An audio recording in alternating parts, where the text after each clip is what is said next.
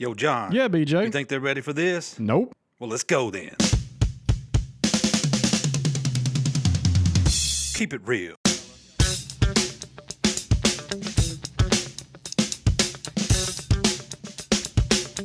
What is going on, everybody? Welcome into another episode of the Keeping It Real podcast. I am one of your hosts, BJ Parker. My other esteemed co-host, John, is not with me right now. We are doing a little bit of a switcheroo, and I am going to bring you a repurposed podcast that he and I did about the renovation of his field over at Ensworth High School in Nashville, Tennessee.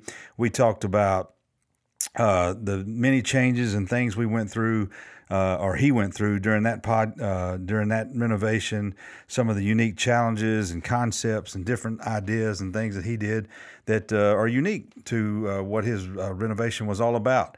And I recorded that on my other podcast that I do. And since this was spring break and it was difficult for our schedules and things to get together, thought it would be a cool change up to kind of bring that to you in case you hadn't heard it. So anyways, this is something we think you enjoy. Appreciate you listening. I think you're going to enjoy this episode every bit as much as anything else. Please be sure to rate, share, and subscribe. Bring a friend. That's all we ask you to do is just share it out.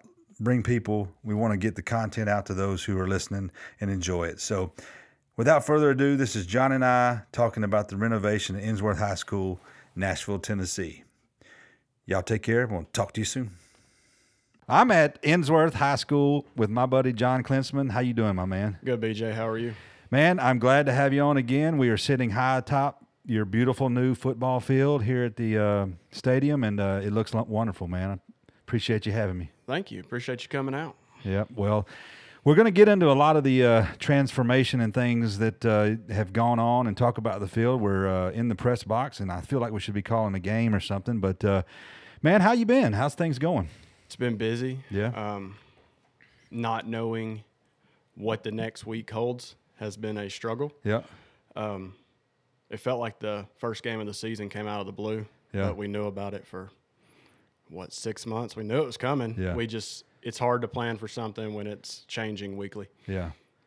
Well, man, it's been just crazy. Everything's been going nuts. I don't know what to think about everything. Everybody's busy.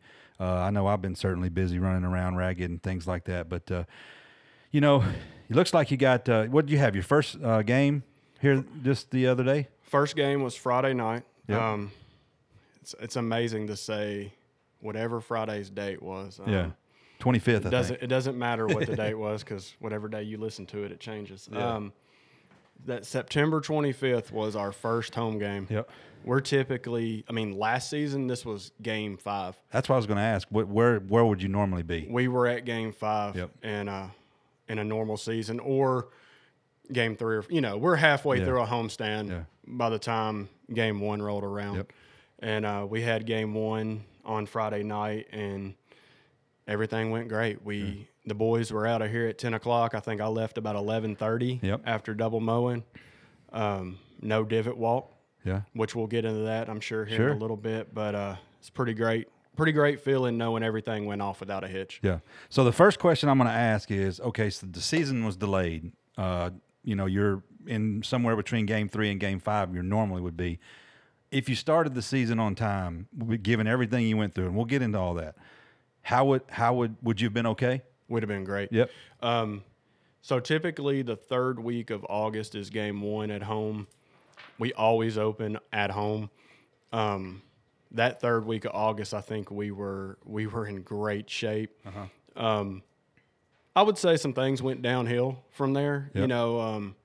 One of my employees lost his father sorry to hear that. during that stretch. Okay. And so when you're working with you and one other guy at a facility the size of this place, you let things go sometimes. And we had a few scalping issues. We had a mower mishap where it wasn't mowing correctly. Yep. And it was one of those things I should have caught, but because we were so busy, I didn't pay enough attention to it. Yeah. As soon as I got my guy back, I was out here watching him mow instead of me being the one mowing, and I could see what it was, took it to the shop, fixed it.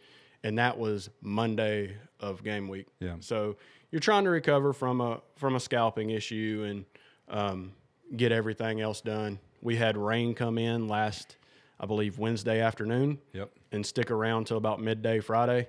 So we had to up all of our painting, and as you see, it's not a light amount of painting that we do here. Sure. So we had to up it all, and then we were painting into Friday afternoon. I think Friday at 3 o'clock we finished everything that needed to be done for the game to start at 7 o'clock. Well, it looks great. I mean, again, I can't tell you how much work I know you put into it and how proud you are of it. And, you know, unfortunately the season got delayed. I know you probably wanted to show it off and have a normal season, normal amount of fans and things like that. But, you know, we'll get to that. But, man, kudos to you to everything you went through. And I'm glad you got your first game under your belt, and sounds like everything went well. Went great. I think the school did a fantastic job of – they had a limit how many people could be here, but we still had a lot of folks here on both sides. Sure. We had a good student body presence, which always keeps the game entertaining, especially against your arch rival. Yep. They were able to space them out. They used the deck back here behind me of the natatorium. They used the gym deck. They had some in these stands. You know, they spaced them out really well. I was really proud of the work that the school as a whole put in to make sure we could have people here. Yeah. I mean, let's hope we get back to normal at some point, but I think everybody's doing their part. You know, I think we're doing what we have to do, whether our political views agree with it or disagree. Sure. We have to do what those that ask us to do want us to do. Sure. So if I'm asked to wear a mask, then it means we get to play football and have people at home, then I'm going to wear a mask. Yeah. If it means, you know, we have to do extra things, we have to have extra wear and tear on some of these sports fields so the kids aren't inside together for fitness class, then we're going to take the extra wear and tear, and next spring we'll start fixing it. Yeah. You know, those things are worth it to me to actually have people here, because when there's nobody on this campus to see the beauty, it puts you in a bad place mentally at times. For sure. Well, the kids back in school, I'm assuming, right? Yeah, kids are back in school. There is a virtual option, but not many people are taking advantage of that. Gotcha. We've done our quad has tents set up for lunches and stuff like that. Yep. There's a lot of difference in the community of Ensworth, but the one thing that has pretty much held true is it's still a great community to be a part of. So when you can put a football game on, you know, you do it. Sure. And our biggest thought was, normally for game one, we don't paint the end zones. We do typical numbers, lines, hashes, midfield logo, and we kind of let it ride. Uh-huh. You don't know when the last one's going to be. Yeah. You know, right. Because games are dropping like flies right now. Yep. So I told the boys, we're going all out. We're going to do everything that we should be doing at this point of the season, whether we make some mistakes, which oddly enough, it wasn't the crew that made the mistakes. It was the captain of the crew that made the mistakes this week. And that's okay, because we were able to fix those things. Yep. But luckily I had a crew that was firing on all cylinders to get everything else done. Yeah.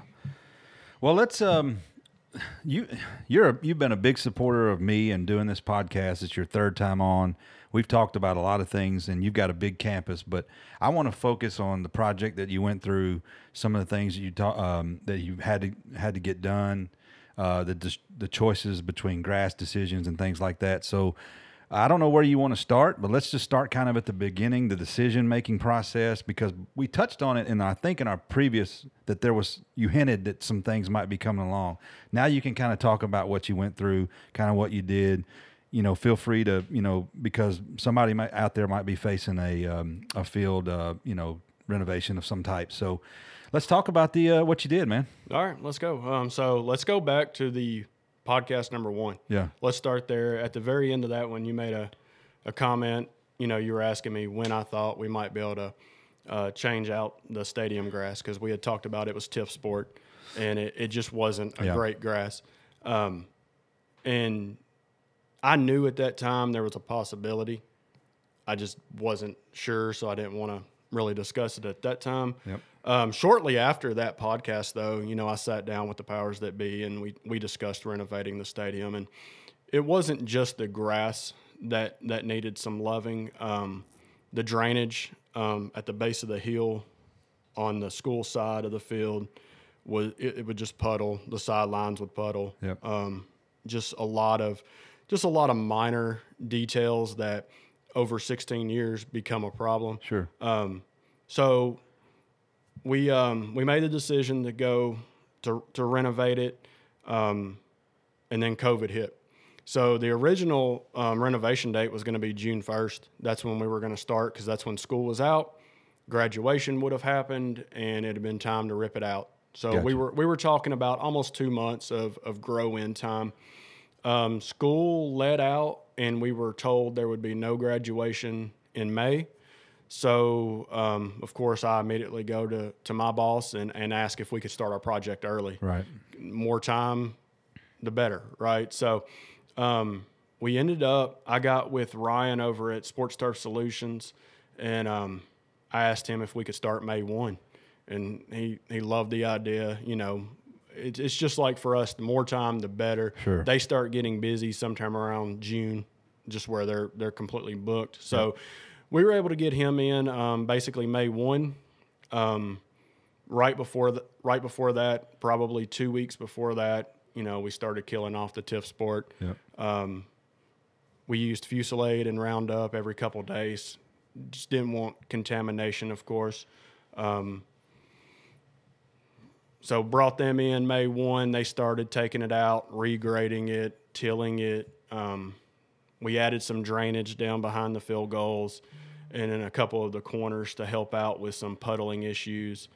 Had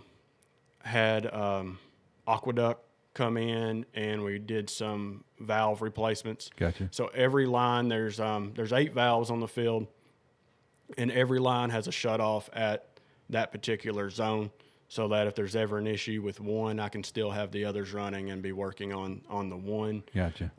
Got all that done. Scheduled a trip with Michael Brownlee to drive to Memphis to Winstead Farms to see what we had decided on. And at that time, I was going Latitude. I thought it was a good grass. It was the right price. Because even though you're at Innsworth, you have a budget. Yeah. And I thought it was a great option.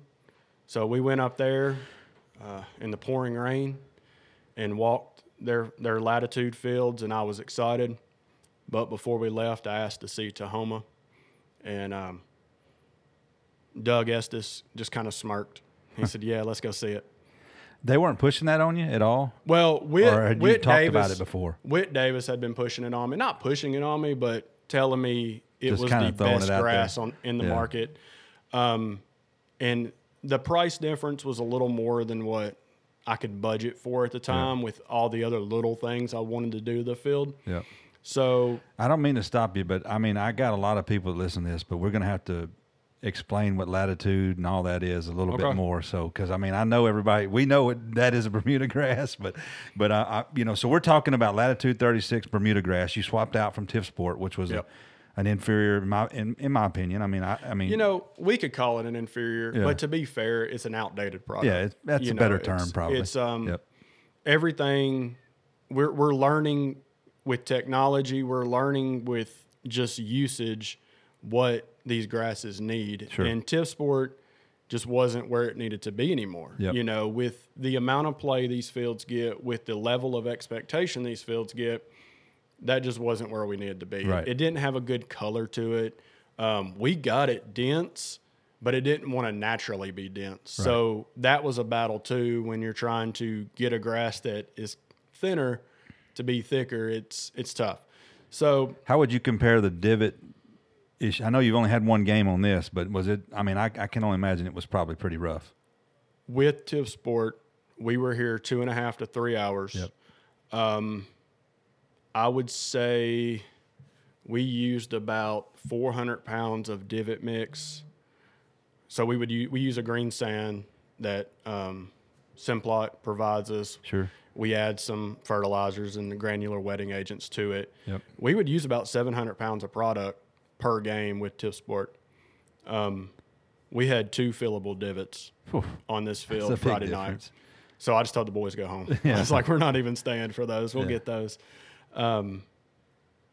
When a team would walk onto the field with Tiffsport, everybody thought it was an amazing field.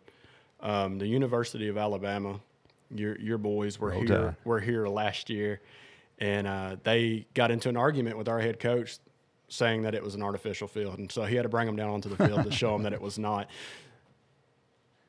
With that said, you walked on the Tiffsport with your cleats on, and it looked like horses had run across it. Yeah. You didn't see wear and tear on this field Friday night until midway through the first quarter. Maybe towards the beginning of the second quarter, you could start to see it had been used. Yeah. But it never looked as at the end of the fourth quarter Friday night, it looked better than it did for warm-ups with Tiffsport in. Yep. If you can imagine, though, you're talking 3 hours of football being played versus an hour of warm-ups. Yeah. And it was still better. I think this is a critical point about renovations, whether you're on a golf course, in a sports turf situation.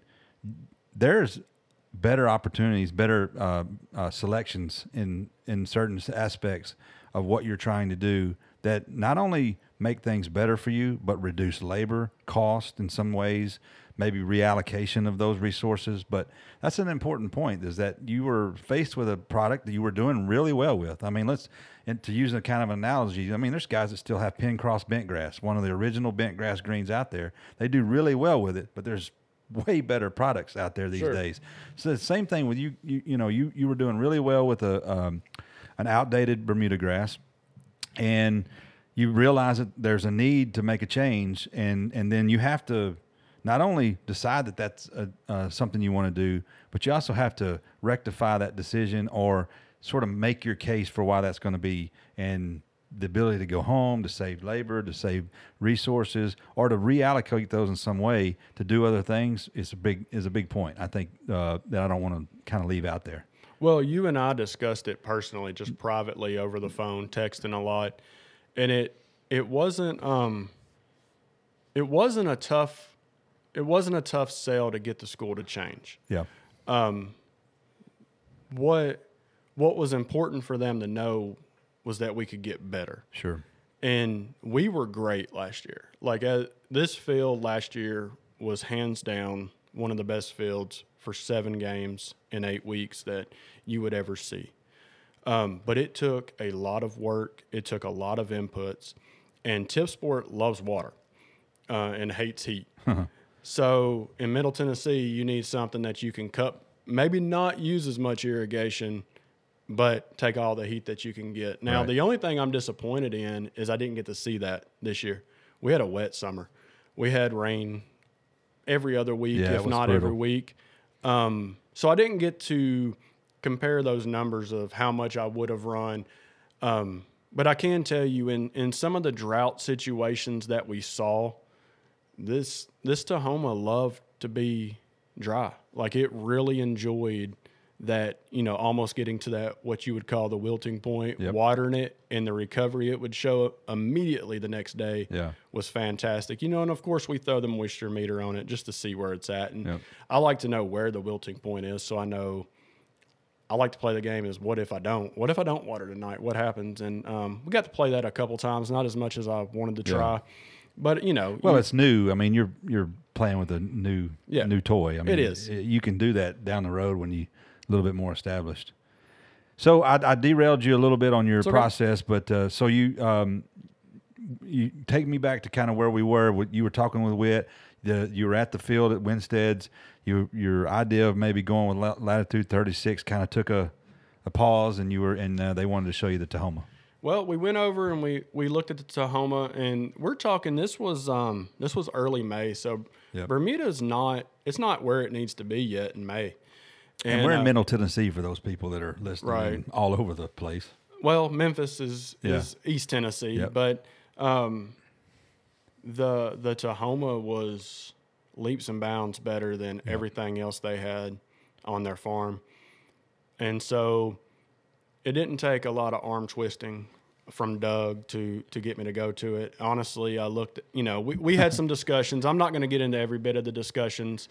I don't know that they would want me to. Bottom line is when I left, I called Ryan at STS and I said, we're going to Houma. Now, let's get into this real quick, and I'm not going to throw anybody under any buses or oh, come on, no, man. I'm not going to do that. But there were some people in the area that did not want me to go to Houma. Nobody at the school, because nobody at the school really knew. Well, I was going to ask, and we can talk about this because I know where you're going, but I was curious about being like the guinea pig, the first one to try it. So there had to be somebody out there that might have went this direction, or you just went out on that limb and said, I'm doing it? Somebody in the area failed with it. Okay. And that caused some people to try to keep me away from it. But I know what I saw. Yeah. And I believed in what Doug and Whit were telling me. Gotcha. And I knew that if we got it here and it failed, that they had my back. You know, they reassured me multiple times, if you have any issues, we've got your back. Yeah. So knowing that I had them in my corner to where if I had any issues, they would help me correct it, it was really a no-brainer. Winstead has a lot invested in this turf. This is what they believe to be the next big grass in Middle Tennessee and the surrounding areas. Arkansas went with it. Arkansas did a fantastic job. They went a little, of course, they've got a whole special thing built for them. Right. And if you don't know what it is, Google it. Like I can't even get into it, but it's built in 4-inch trays and they have their own process. I got 2-inch thin cut sod on rolls, and we got it installed on a Thursday and Friday. On Monday, I had it rooting. That was one of the issues where it went in the area, was it wouldn't root. Yep. Now, I don't know why. I'm not here to have that discussion with anyone of why it wouldn't root for them. What I know is I had it starting to tack down on Monday. By that Friday, if I would have opted to mow it with the real mower, I could have mowed it with the real mower. We push mowed it for about 2 weeks, which that's a lot of push mowing, BJ. So how many square feet did you actually lay sod? The stadium field is 80,800 square feet, including the hill, which I have videos of STS trying to rip the grass off of the hill, which are very entertaining videos. We got to put that out. But including the hill, the island where you come in, and this island behind me, which is on the home side, if you're not here looking at me pointing, we laid, I think it was about 81,000 square feet, somewhere in there, of sod. We were done in 2 days and began spraying it on Monday. Yeah. So roughly 2 acres. Yeah. So how much did you lose a piece of sod? No, I mean, you didn't have to replace anything. We have not replaced anything. Yeah. We had one trouble area at the visitor side gate, which is directly across from us where we sit right now. We had an issue where it just wasn't draining right there. Yep. We came back in, we built it back up. I pulled sod back, built it back up, completely recovered. If you see now, you have no idea anything happened. No, we lost zero grass in the transition. Yeah, that's kind of where I was going. My point is that not only was it a great renovation process and things went as according to plans you possibly could have them, but you didn't have any real issues with the grass at all. It came in on time. You got it down off the truck on time. I was out here. When was that? Was I out here like the couple of days after? Was that? You were out here, I think, after it had just been down. I think I had just finished spraying. They were day. Ryan and we're still cleaning up. Yeah, they were still cleaning up whenever you were here. I think one of the areas where we benefited was bringing it in May. Yeah, we didn't bring it in extreme heat. Yep. You know, it didn't have to lay in the rolls, and it still builds up heat inside that roll. And we had some areas. I don't know if it was you or if it was someone else that was out here walking with me. They were trying to talk me into replacing a spot down here at about the 20 on the home side that just didn't. It just got hot in the roll. It didn't look good. In all honesty, I didn't want to do it. I wanted to see how the turf would respond to that. Like, how bad will it get before you have to replace it? So I honestly I wanted to see what it would do. Yeah. What kind of recovery are you going to give me? I couldn't be more impressed with. Yeah. Well, and Bobby and those guys, Dave and all those down at Winstead Farms, I mean, Witt, I know a lot of those guys. I mean, they say they're going to stand behind it. They will, but it's a testament to this grass that 2 acres worth of sod went down roughly, and you didn't have to replace a piece of it. No doubt. I mean, and honestly, and there's a lot more to it than that. I don't want to say that that's just on them, but you guys did well. Ryan and his crew did well, and I mean, I've laid a lot of sod in my days. That rarely happens. I had a lot of people in my corner on this. Yeah. I can't. This is not a project where I'm going to stand up and say I did this. I kept my crew away from it for a while. This was a me project as far as getting it grown in, right? Yep. Like I needed them on this other stuff. Yep. But I had Michael at Simplot. I had all the boys at Winstead Farms. I had Ryan and his guys. Nobody wanted to lose in this. Yep. But I think where the guys at Winstead were so invested was they need this to take off, and we're bringing it in, whether you understand it or not. Ensworth is a premier location. It's a beautiful campus, a beautiful school. We have the resources to take care of our grass the way we need to take care of our grass. It was a great place for them to help this grass start over in this area.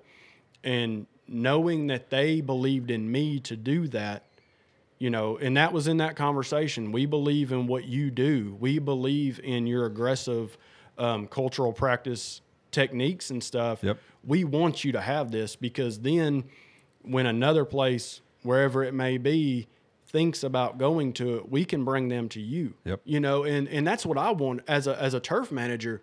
Bring your people to me. Bring the doubters. I don't care if it's the doubters, the believers, the I need to seers.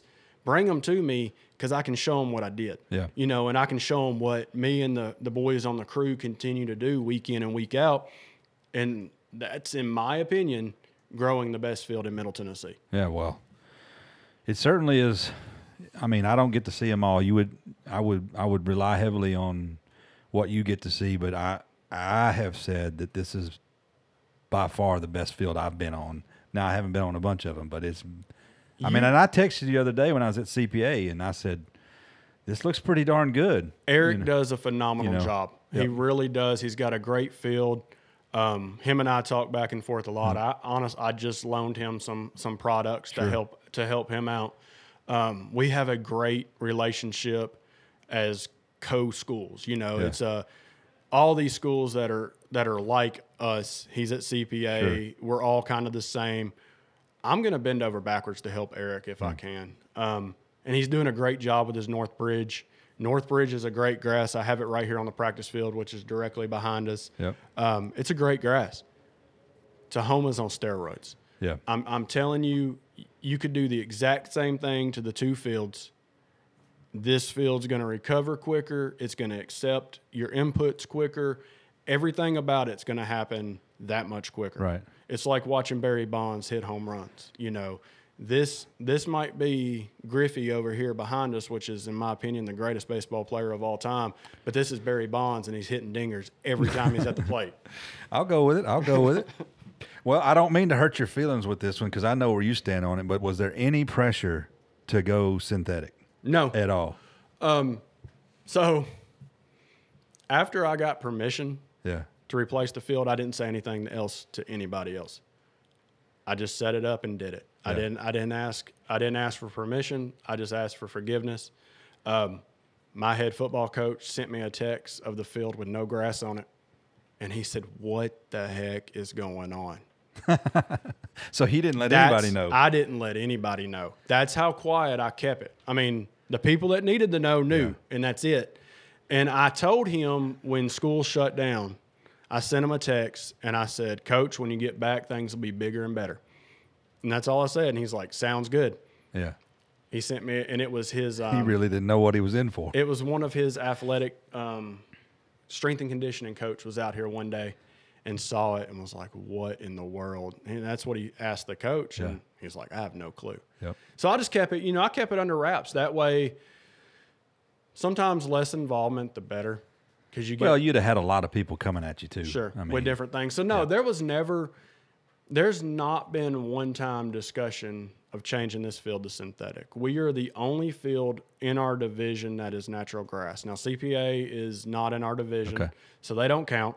But we are the only school in our division with a natural grass surface, and it's a home field advantage. Not to go too sideways on this conversation, but I heard that the NFL has sent a letter. Now, I'm hearing this watching a broadcast, so you got to – I might be paraphrasing, but I believe they sent a letter that – or some communication to all outdoor stadiums to consider transitioning back to natural grass. And I think they need to. Yep. When you can play a football game on a field like this, why do you need – and, you know, we have an artificial field, but why do you need it? Yeah. This field, I guarantee you, is quicker than any artificial field around. Oh, for Guaranteed. sure. I mean, I think that artificial probably has its place for certain specific instances, but not in a situation like this. I mean, you've got a closed in down here with this grass right up to the wall. You've got a hill on this end. You just put drainage in and you call it good. I mean, and it's not a whole lot of pressure. I mean, you know, you probably have what? Do you have any extracurricular activity outside of the games? Yeah, we have last year we had a lot. But, you know, we'll host Pee-wee football games on it. We'll host lacrosse games. That's nothing, though. I mean, well, you say that. They don't move.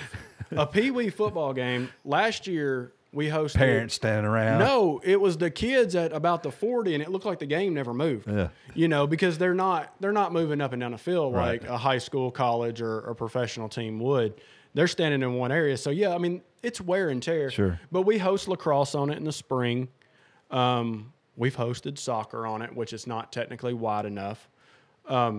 It gets practices, you know, it gets some extracurricular. It's not a crazy amount, thank goodness, but it does get some stuff. They are talking about hosting a movie night, come out and watch on the Jumbotron. Yeah. But those things are all, if you can control where people sit, if you can control the in and out of where they're walking, then you can control where your wear and tear is going to be. Yeah. And, you know, that's the only question I asked when they asked if it was okay to do it. And I did get the question, is it okay to do this? I said, absolutely, but allow me to move people down the sidelines into their spot instead of just wherever. Right. You know, let me control where my wear is versus you controlling where my wear is. Yeah. So a lot of people will be interested in your grow-in process. So you got the grass down on the ground. That's not where that's just the tip of the iceberg, so to speak. What did you do once you started to have to grow it? Well, so walk me through that process. Let's go back to bare soil because we started treating the bare soil a couple days before the sod was laid. So I'm just asking for my information. So when you stripped everything, did you do anything to the soil? Did you add stuff? Did you bring in sand? How did that? No. So we just regraded. We actually ended up taking some off. Okay. But we just tilled, regraded, and then I made some applications to the bare soil, some nitrogen applications. Granular? All. I mean, I imagine it would be all granular at that point. No, I think I did make a spray, and I don't have it wrote down right here in front of me to be prepared for you today.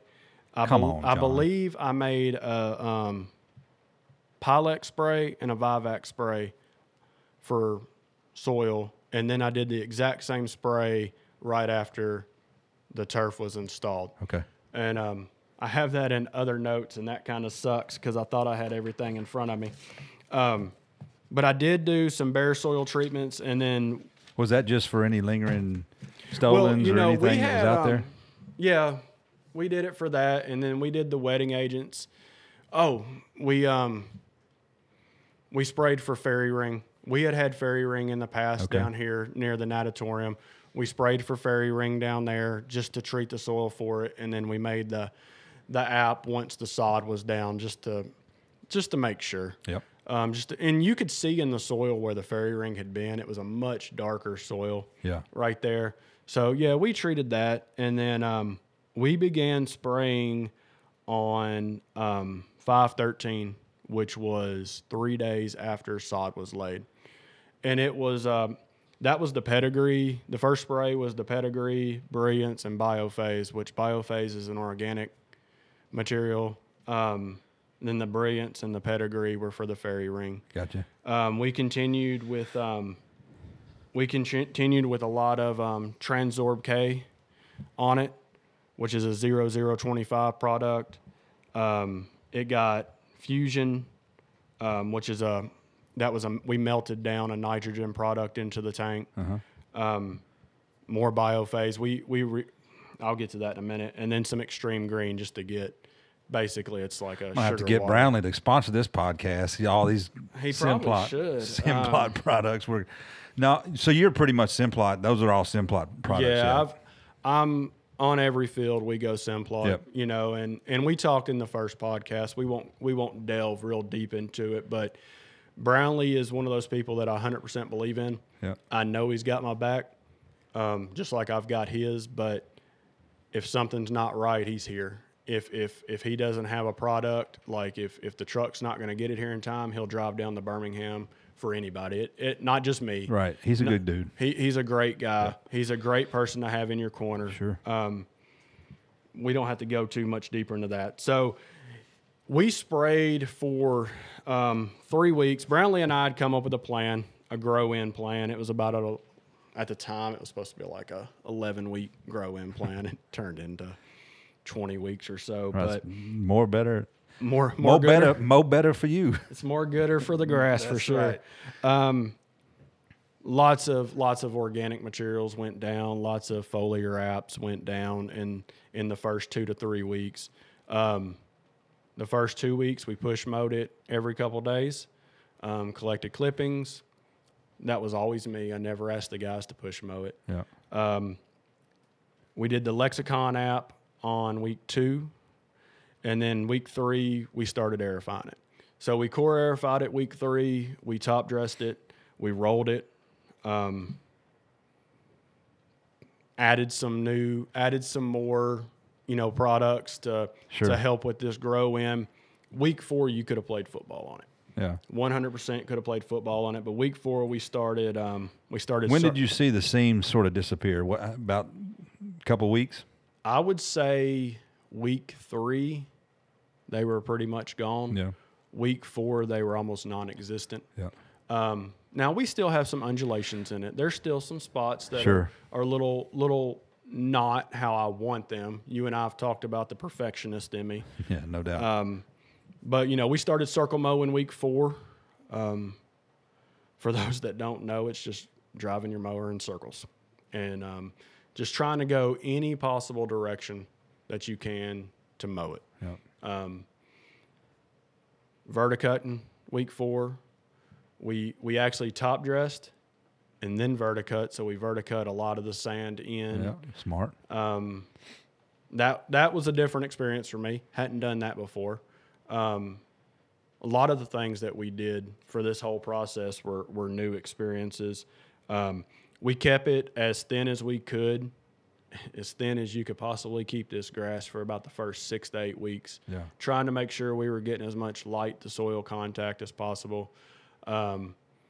Kept the weeds out, kept spraying for weeds, making sure with that much contact, you're open for weeds at that time.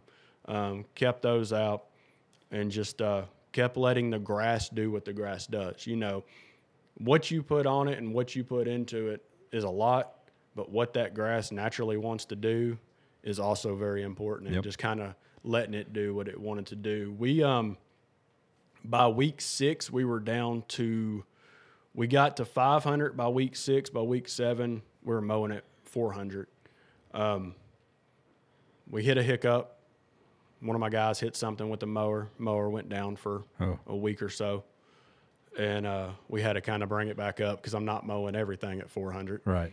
So we started bringing it back up, and we played football on Friday night at 500. Which is half an inch. Yeah. What is your goal for height of cut? Because obviously, you're only going to get a few games in before you probably need to raise it.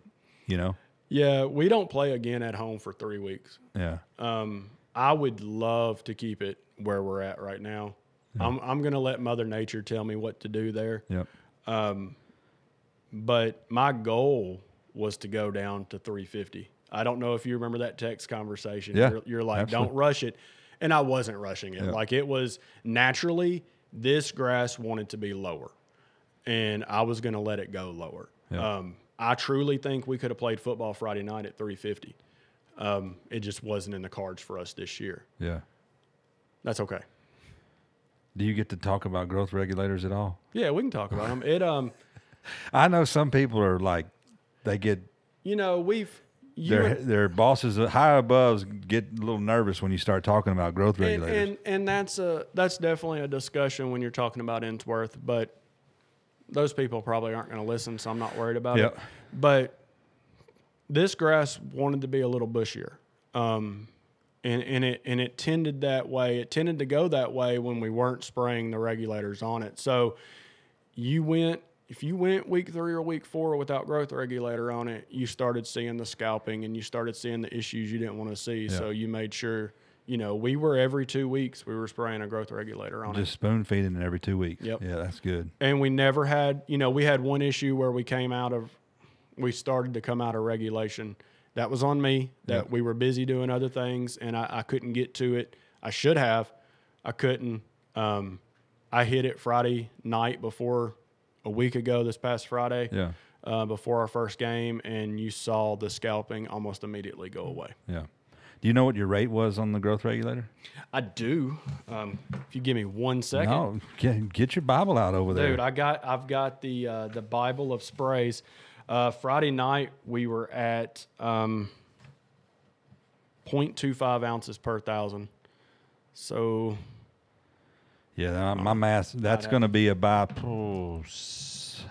I think it's 0.2. Well, that's 44, 14, 12 to 14, something like that. Yeah, I think without doing the math right here, it's 14 ounces. Per acre, yeah. But I'm not quite sure. Yeah. I think you can play around with that once you find out where you're. I've sort of trying to figure out where the happy medium is with growth regulation, and I mean this especially if you find a grass that loves it, you can play around with it and go and crank it up a little bit. I mean, we were hitting it with growth regulators right off the bat. Yeah, yeah. As long as you're not bronzing and/or you're adding, something in the tank with it, you're good. My biggest concern with the first couple apps, and we went lighter the first couple apps because it had never seen any at the farm. My biggest concern was we would get brown or bronze or whatever color you want to call that.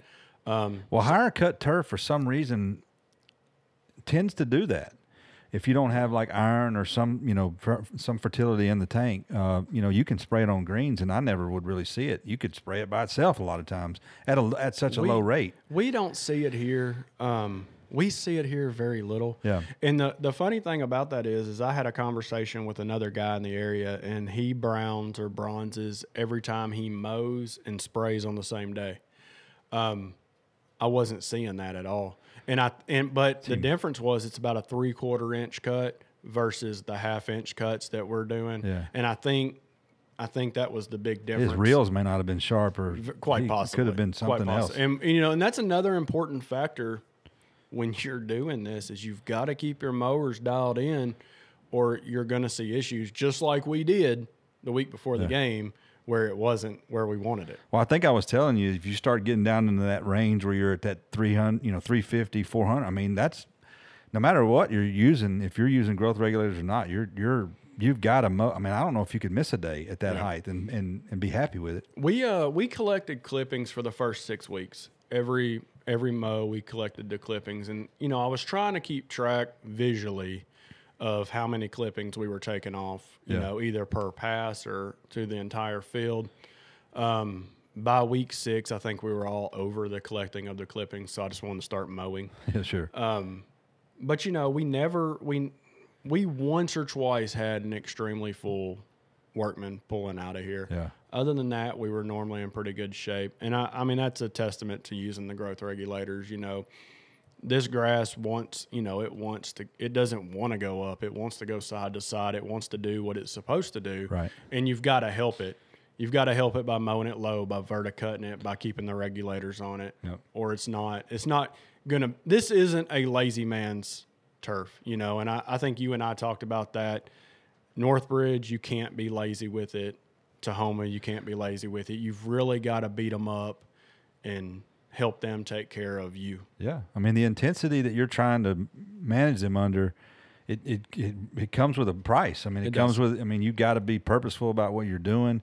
I mean, you cannot get behind. I mean, rain days kind of throw wrenches and things, but you got to kind of, you know, stack what you're wanting to do on top of each other. Because in reality, you've got 2 acres of highly intense mowed area here. Well, I'm counting all the stuff you did, but that might not be exactly the field. But, you know, you've got basically, a golf green in itself out there you got to take care of. But, you know, it's like you alluded to earlier in this episode is you know you're going to be working harder to get it looking like this to be able to send the boys home on Friday night. Sure. You know, and the payoff is amazing because instead of working 18 hours on Friday, you know, we worked 14 hours on Friday. Yeah. Well, that's a big payoff on a Friday night when everybody's ready to go home and watch college football Saturday morning.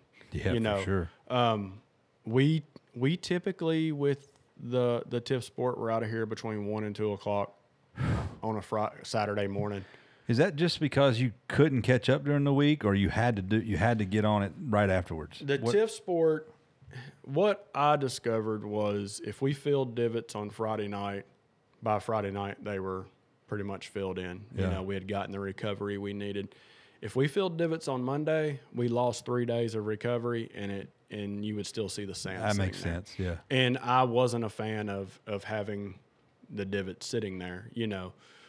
So it was, we're staying late, you know, that's in lieu of working on the weekends, I'm assuming. Sure. That's what you mean. Yeah. Yep. I mean, let's send the boys, let's work late and then have the weekend off. Sure. That makes sense. And we try to do that. We try to take our weekends, you know, and have family time. And yeah, we were talking before, it's being at a school, you know, being here is a community and they encourage you to be with your family. Well, in this industry, it's not encouraged to be with your family. It's encouraged to be on these fields. Well, right. If you do everything you can and you try to do them the right way, let the boys go home on the weekend and have their weekends, but they know that Monday through Friday, they're yours. Yeah.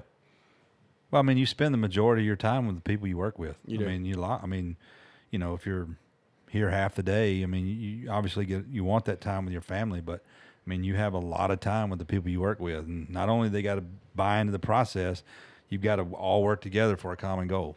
I think you and I have discussed it before, but I say it, and when I say it, I mean it. I've got the best crew around, you know, and that's why we have the best fields around, is because I got a crew that believes in what we're doing.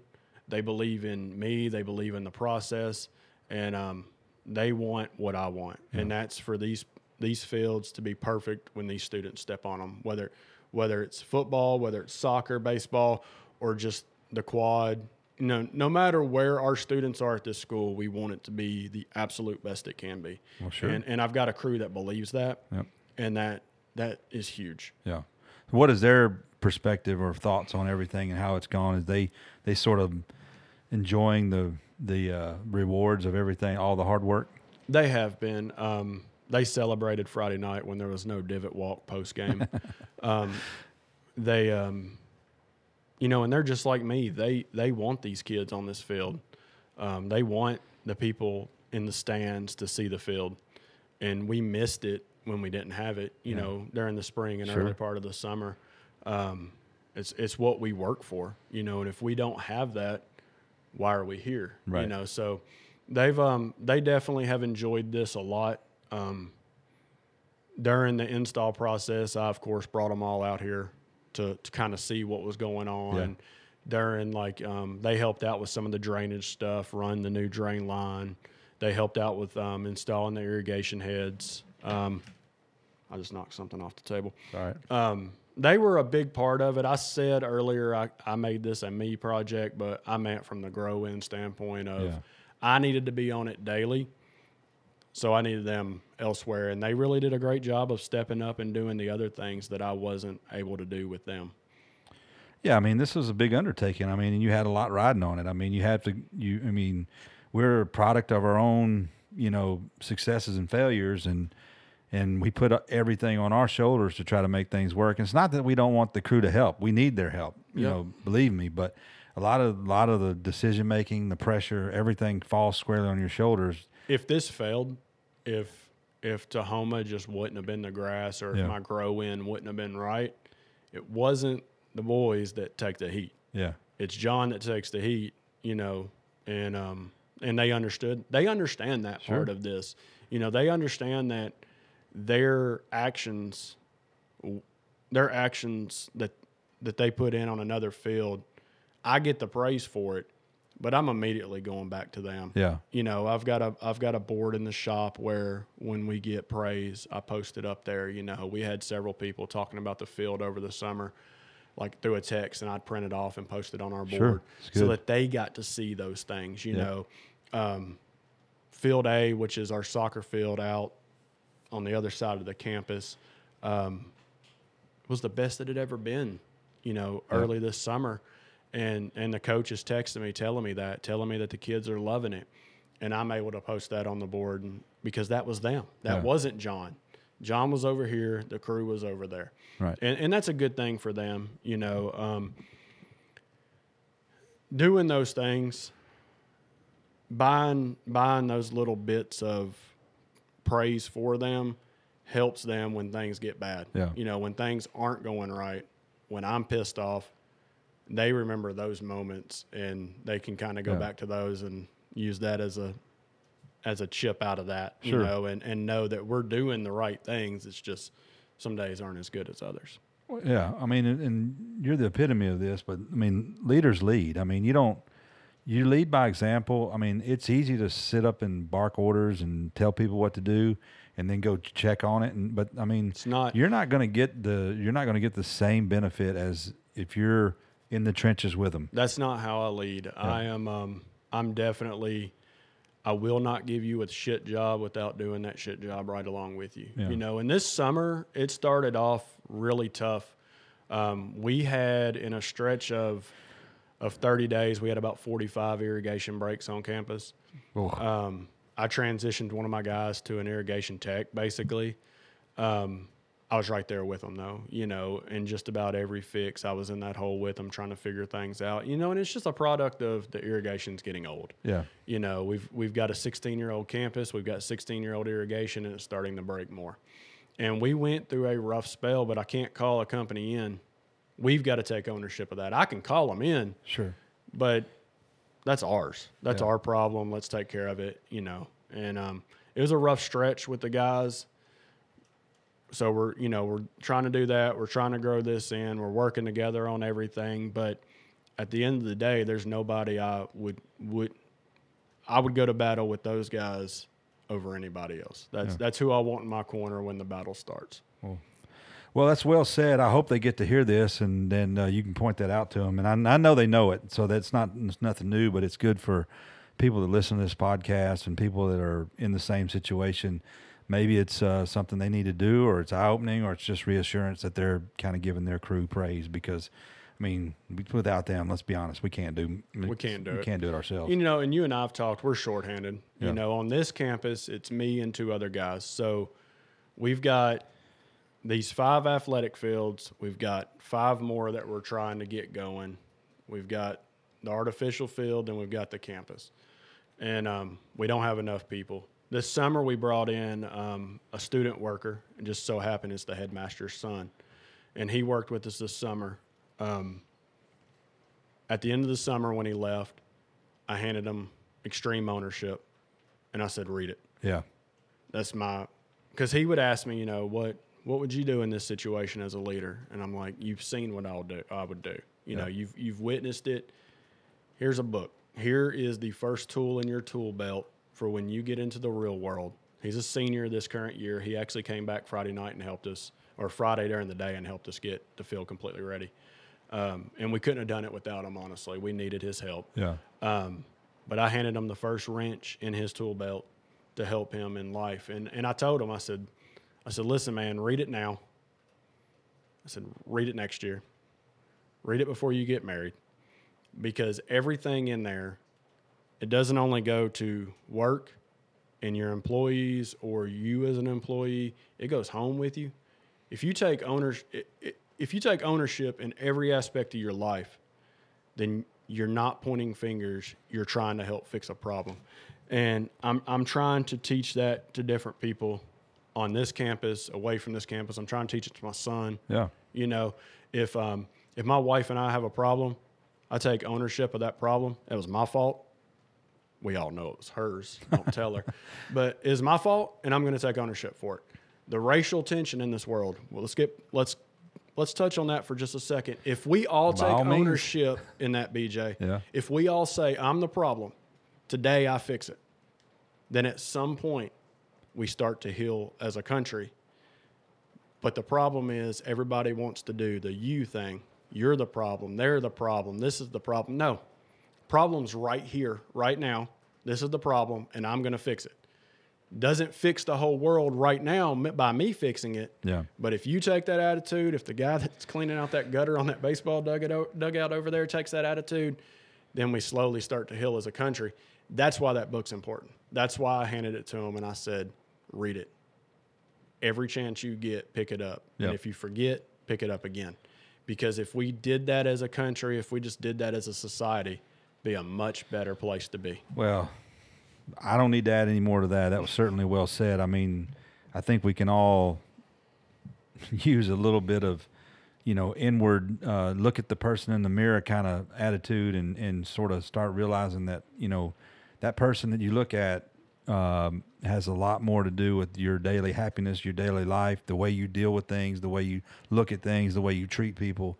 And if you start with that person and trying to be the best version of that person you can be, like you said, the world will be a better place. I think too many times we want things handed to us, gifted to us, blaming it on, a lot of people want to blame things on other people. Well, the week before the game, I sent There's a leaf on the field, man. Come on now. I sent one of my guys over to mow the field, and I said, mow the pattern in it.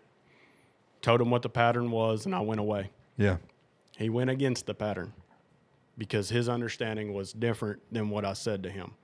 My first instinct was to blame him, and I did for a moment. Yeah.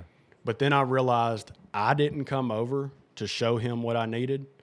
That problem was a leadership problem because I didn't show him what I needed. So I took the blame for it.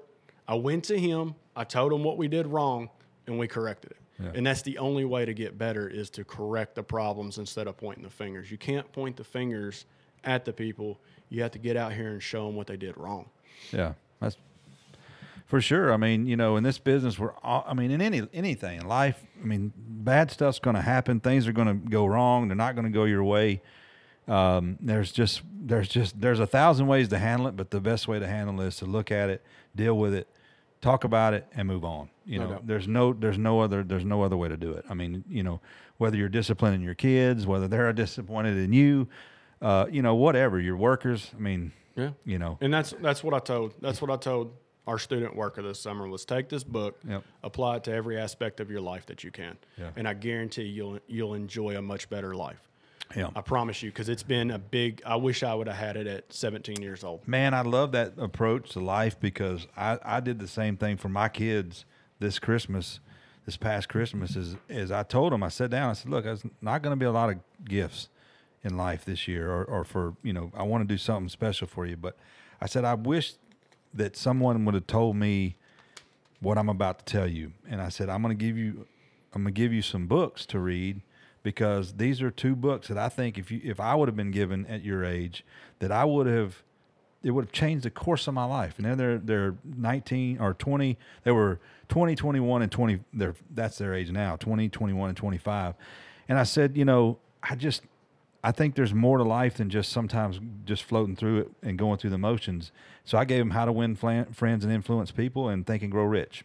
Those two books that I believe in, just like you believe in, and I certainly believe in extreme ownership. But that's the type of mentality we need to start looking at in everything we do. I did it for my kids because nobody did it for me. Yep. And I wish that I would have been that way. And things would have maybe been different for me. Who knows? But at least I'd have came out with tools in the tool belt, bullets in the gun, however you want to look at it, as opposed to just kind of flying blind, and things were a lot different in the 90s. I get it.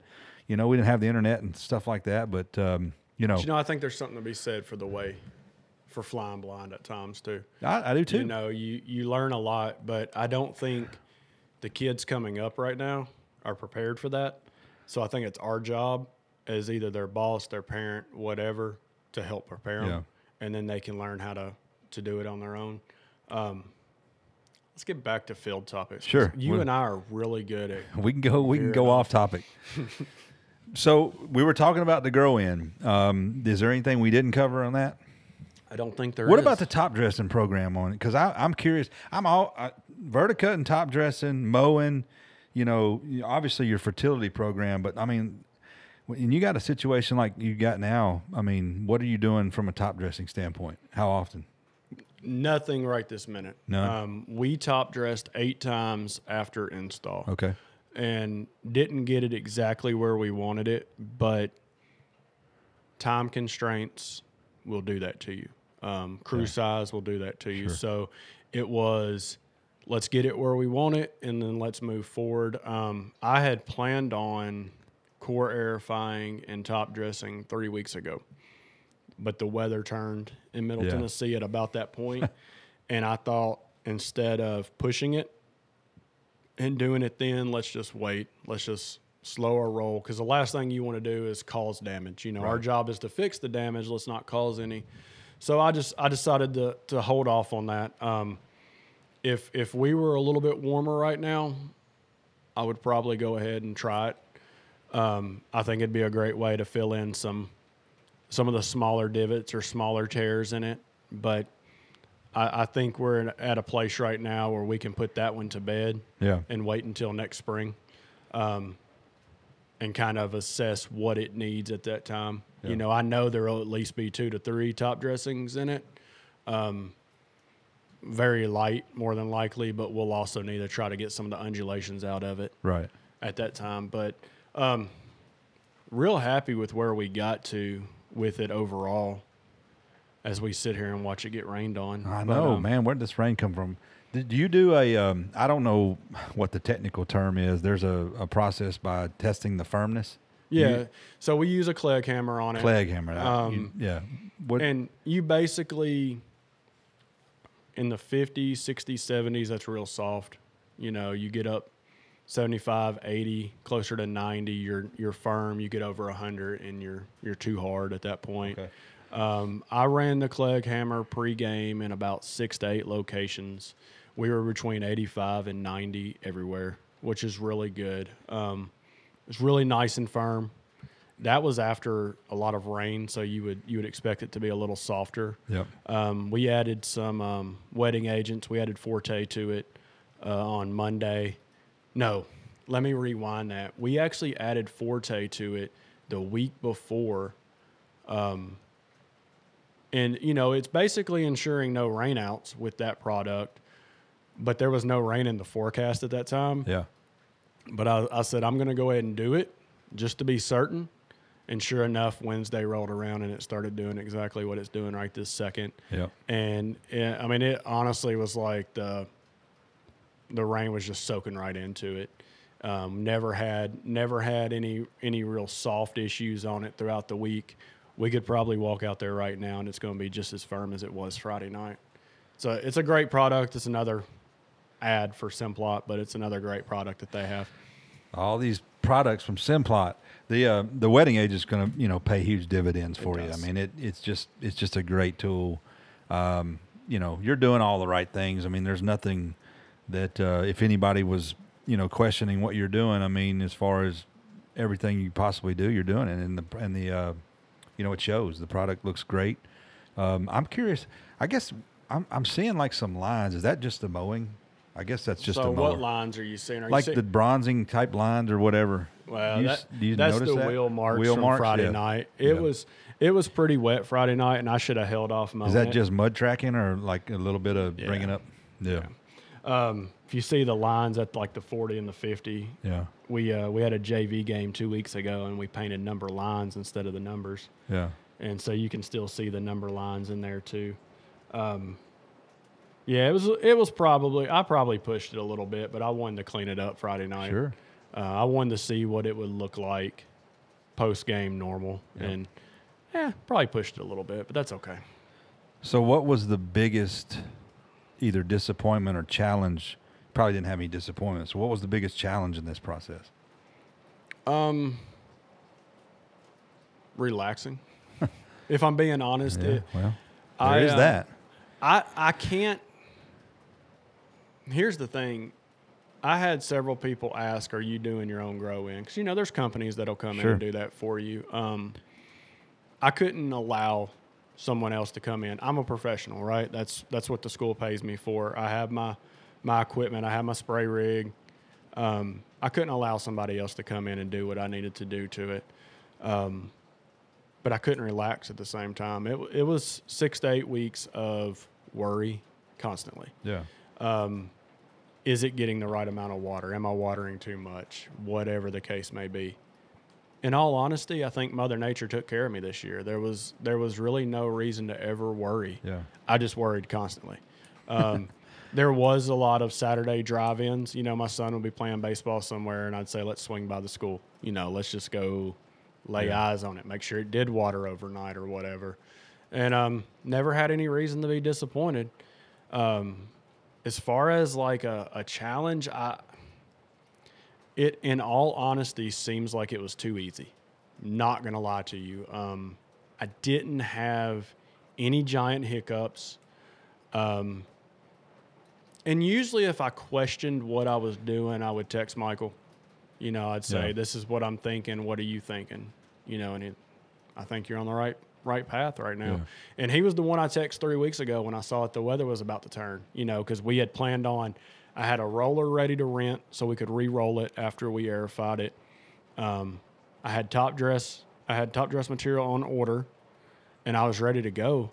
And I looked at the extended forecast and I saw lows in the 50s, and I said, Michael, I don't think now's the time to open it up. What do you think? What are your thoughts? And he told me of some times when he made those mistakes of he still wanted to aerify, so he did. Yeah. Instead of just waiting. And he's like, I think you're on the right path right here. And, typically it's funny because usually he's like, you're on the right path, but I constantly go ask him. Yeah. And it's just the only reason I do that is it's somebody that I 100% trust. But shoot, you've answered your phone during this process. You and I have talked about so many other things on this field that we're not bringing up today.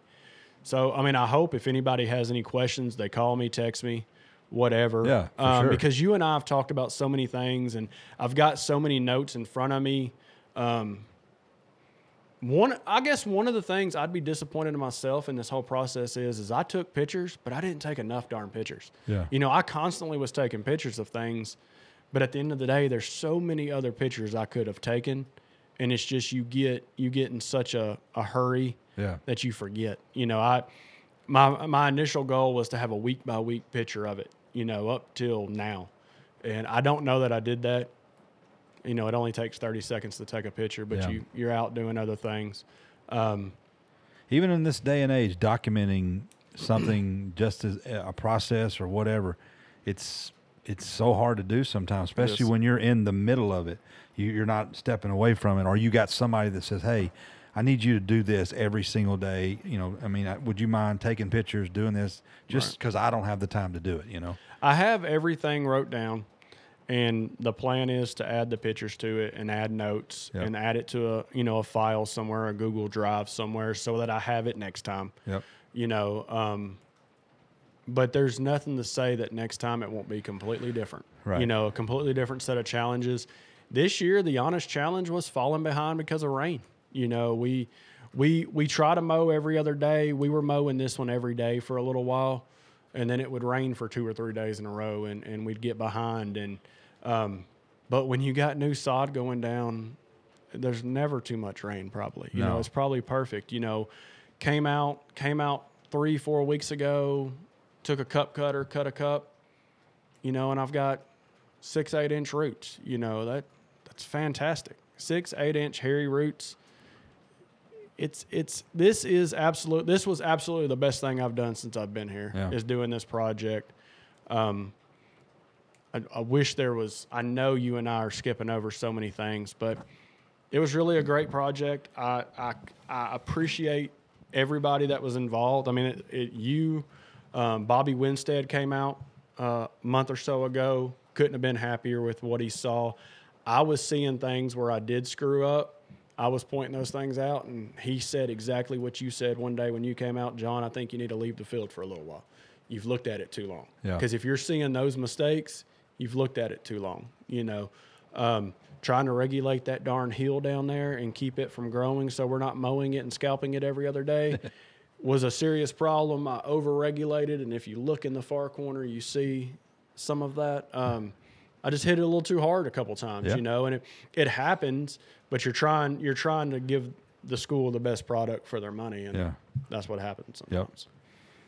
So, without divulging any of the finances part of this, how did budget-wise did you do? I came in under. I was about $6,000 under budget for what they had told me I could spend, which in hindsight was great because they needed to take that money and go elsewhere with it. Right. To do some other projects on the other campus, and coming in under budget on it really helped out. Sure. Like I said early, Winstead Farms helped with that too. That turned out to be really good. But I mean, my budget included every bit of top dressing material for it, because I had that all included in. It included the entire renovation of the irrigation system, the removal and install of the sod. So, makes sense. The number was high. Yeah. But in all honesty, when I told some people at the school what it was when asked, they were actually shocked at how low that number was. Right. So I think that was a good thing. Ryan and the boys let us work on the drainage down here, which cuts some costs. They dug the trench and we worked on the drain. Yep. Which, when you're building a partnership with, for these companies, they're building a partnership with you. You're building a partnership with them. It's important for them to help you be where you want to be. Yep. And I guess the important thing in saying that is if you're doing a project like this, ask those questions. You gave me the large scope number. What if I come in and do this? What if I do these jobs? How much will that save me? And in doing that, I saved quite a bit of money. Yeah. And Ryan was happy to allow me to use his guys to do those projects too. Sure. Because it meant we could get them done quicker as well. So working with those people, and no matter who you use, I'm mentioning the people that I use because I owe them a great debt of gratitude. But no matter who you use, ask those questions. That would be a big thing that I would tell anybody that's getting to do a renovation project like this is ask those questions. Where can I save? What could I do to cut some cost? Not cut corners, because that's the last thing you want to do. But what could I do to cut some cost? Yeah. That was huge. Being out here every second of the process. I was out here. I would have to go do something else while the sod was going down or while they were grading, but I was out here 90% of my time for those 2 weeks of the renovation. Yeah. Making sure that it was going smooth, making sure I didn't have any questions or see anything that popped up, because once it's done, it's really easy to blame the company that did it when a problem arises. But in reality, you're the turf manager. That's your project. No matter who you got doing it for you, you're the turf manager. That's your project. And you can't point fingers at people for poor drainage if you're the one that's there, know. So I can't blame them for any problems that I've had if I wasn't out here asking the right questions, and I'm not saying that they would have had any issues. I'm just saying you can't point your fingers at people if you're out there with them constantly. Yeah. You got to take ownership in that project, even though somebody else is doing the work. Yeah. So what's the one, if somebody calls you tomorrow or whenever this podcast comes out and they call you and they say, hey, we're considering a field renovation, what's the one thing that you would tell them that they need to consider or take into account, or that you've learned through this process as you could pass that along? Is there one thing or a multitude of things, but could you maybe think of one thing?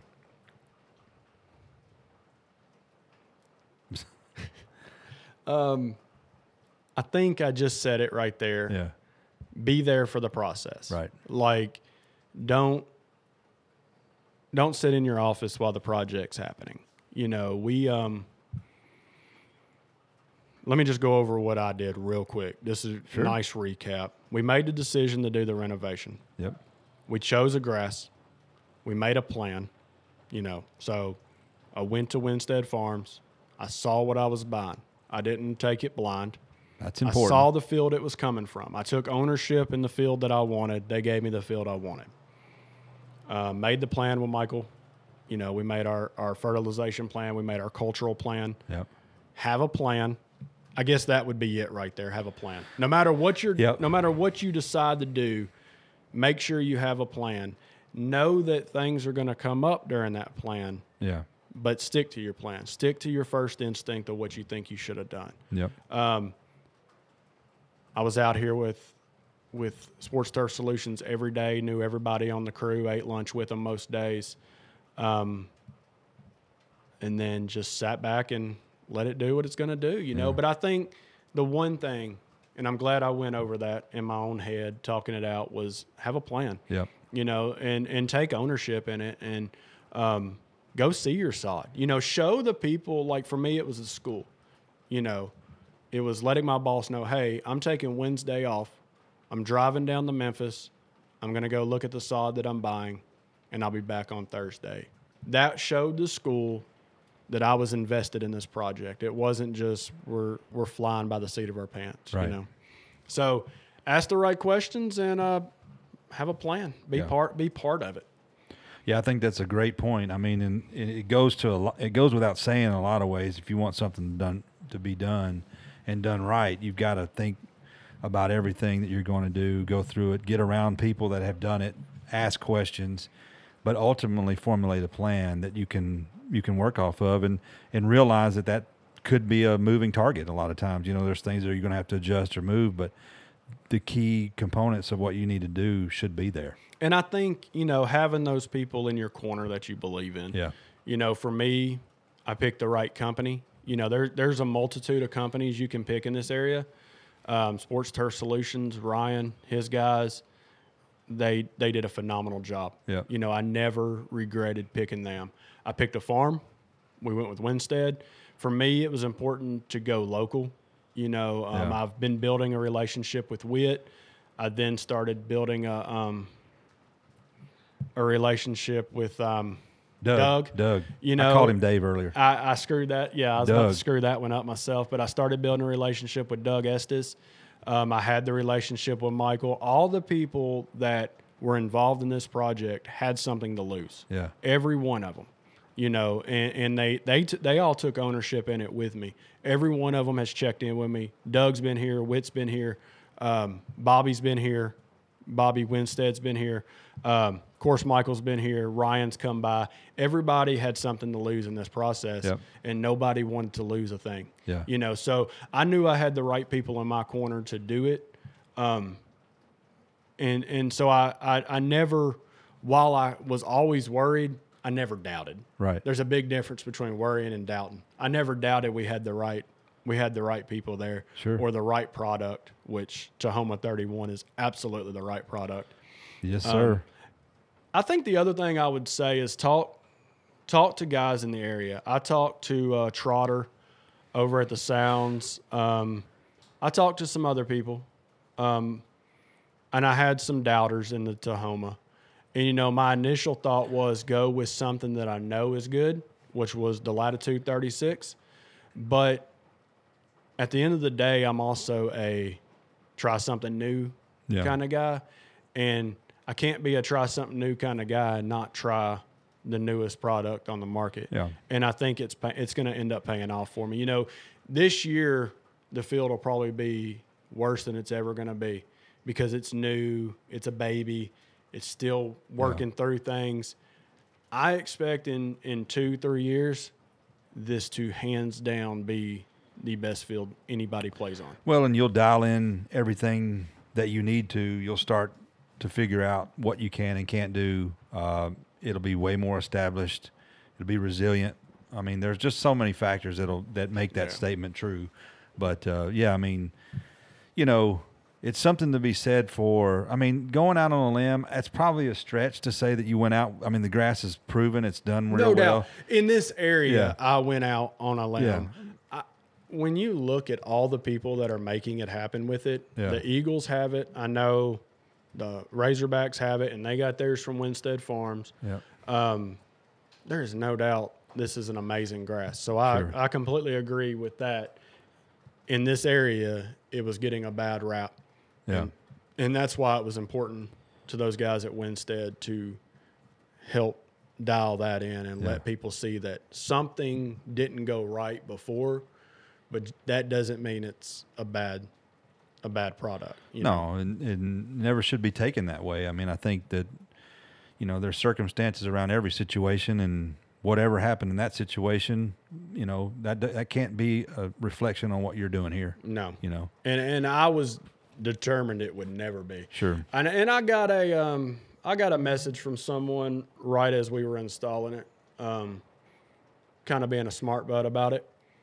And I've used that as motivation. It's kind of like the college football thing. You let somebody put something on the bulletin board in the locker room. Bulletin board material. And they gave me bulletin board material, and I appreciate it. Because we had this talk in December when we did the first podcast. That's what keeps me going. Sure. And I was determined not to fail. Yeah. Not just for the school. I mean, of course for the school, of course for the players, but I want to prove people wrong. Yeah. I love doing that. Sure. Well, John, here's I'm gonna kind of finish this up for us because we've been doing this a little bit, and I know your time's valuable. But here's what I'll say: is I'm heavily invested in the golf business, the green industry. I do a lot of things and know a lot about the golf business, but it's been my pleasure and honor to sort of do this podcast, not only with you, but other sports turf people, because I don't know as much about it. So this is an important podcast, not only to do that, but to outline kind of what you did. But in terms of the going out and trying a new grass, to doing the process that you did, to making, sort of going against the grain, and also making something that was already good even better. And there's so much that can be taken in, metaphors, analogies, all that we can do. But all I'm saying is I appreciate you kind of walking through that with me, because even though I'm heavily invested in this industry and know a lot more than I ever did I'm almost 25 years as a golf course superintendent, I still enjoy sitting down and talking about turf in general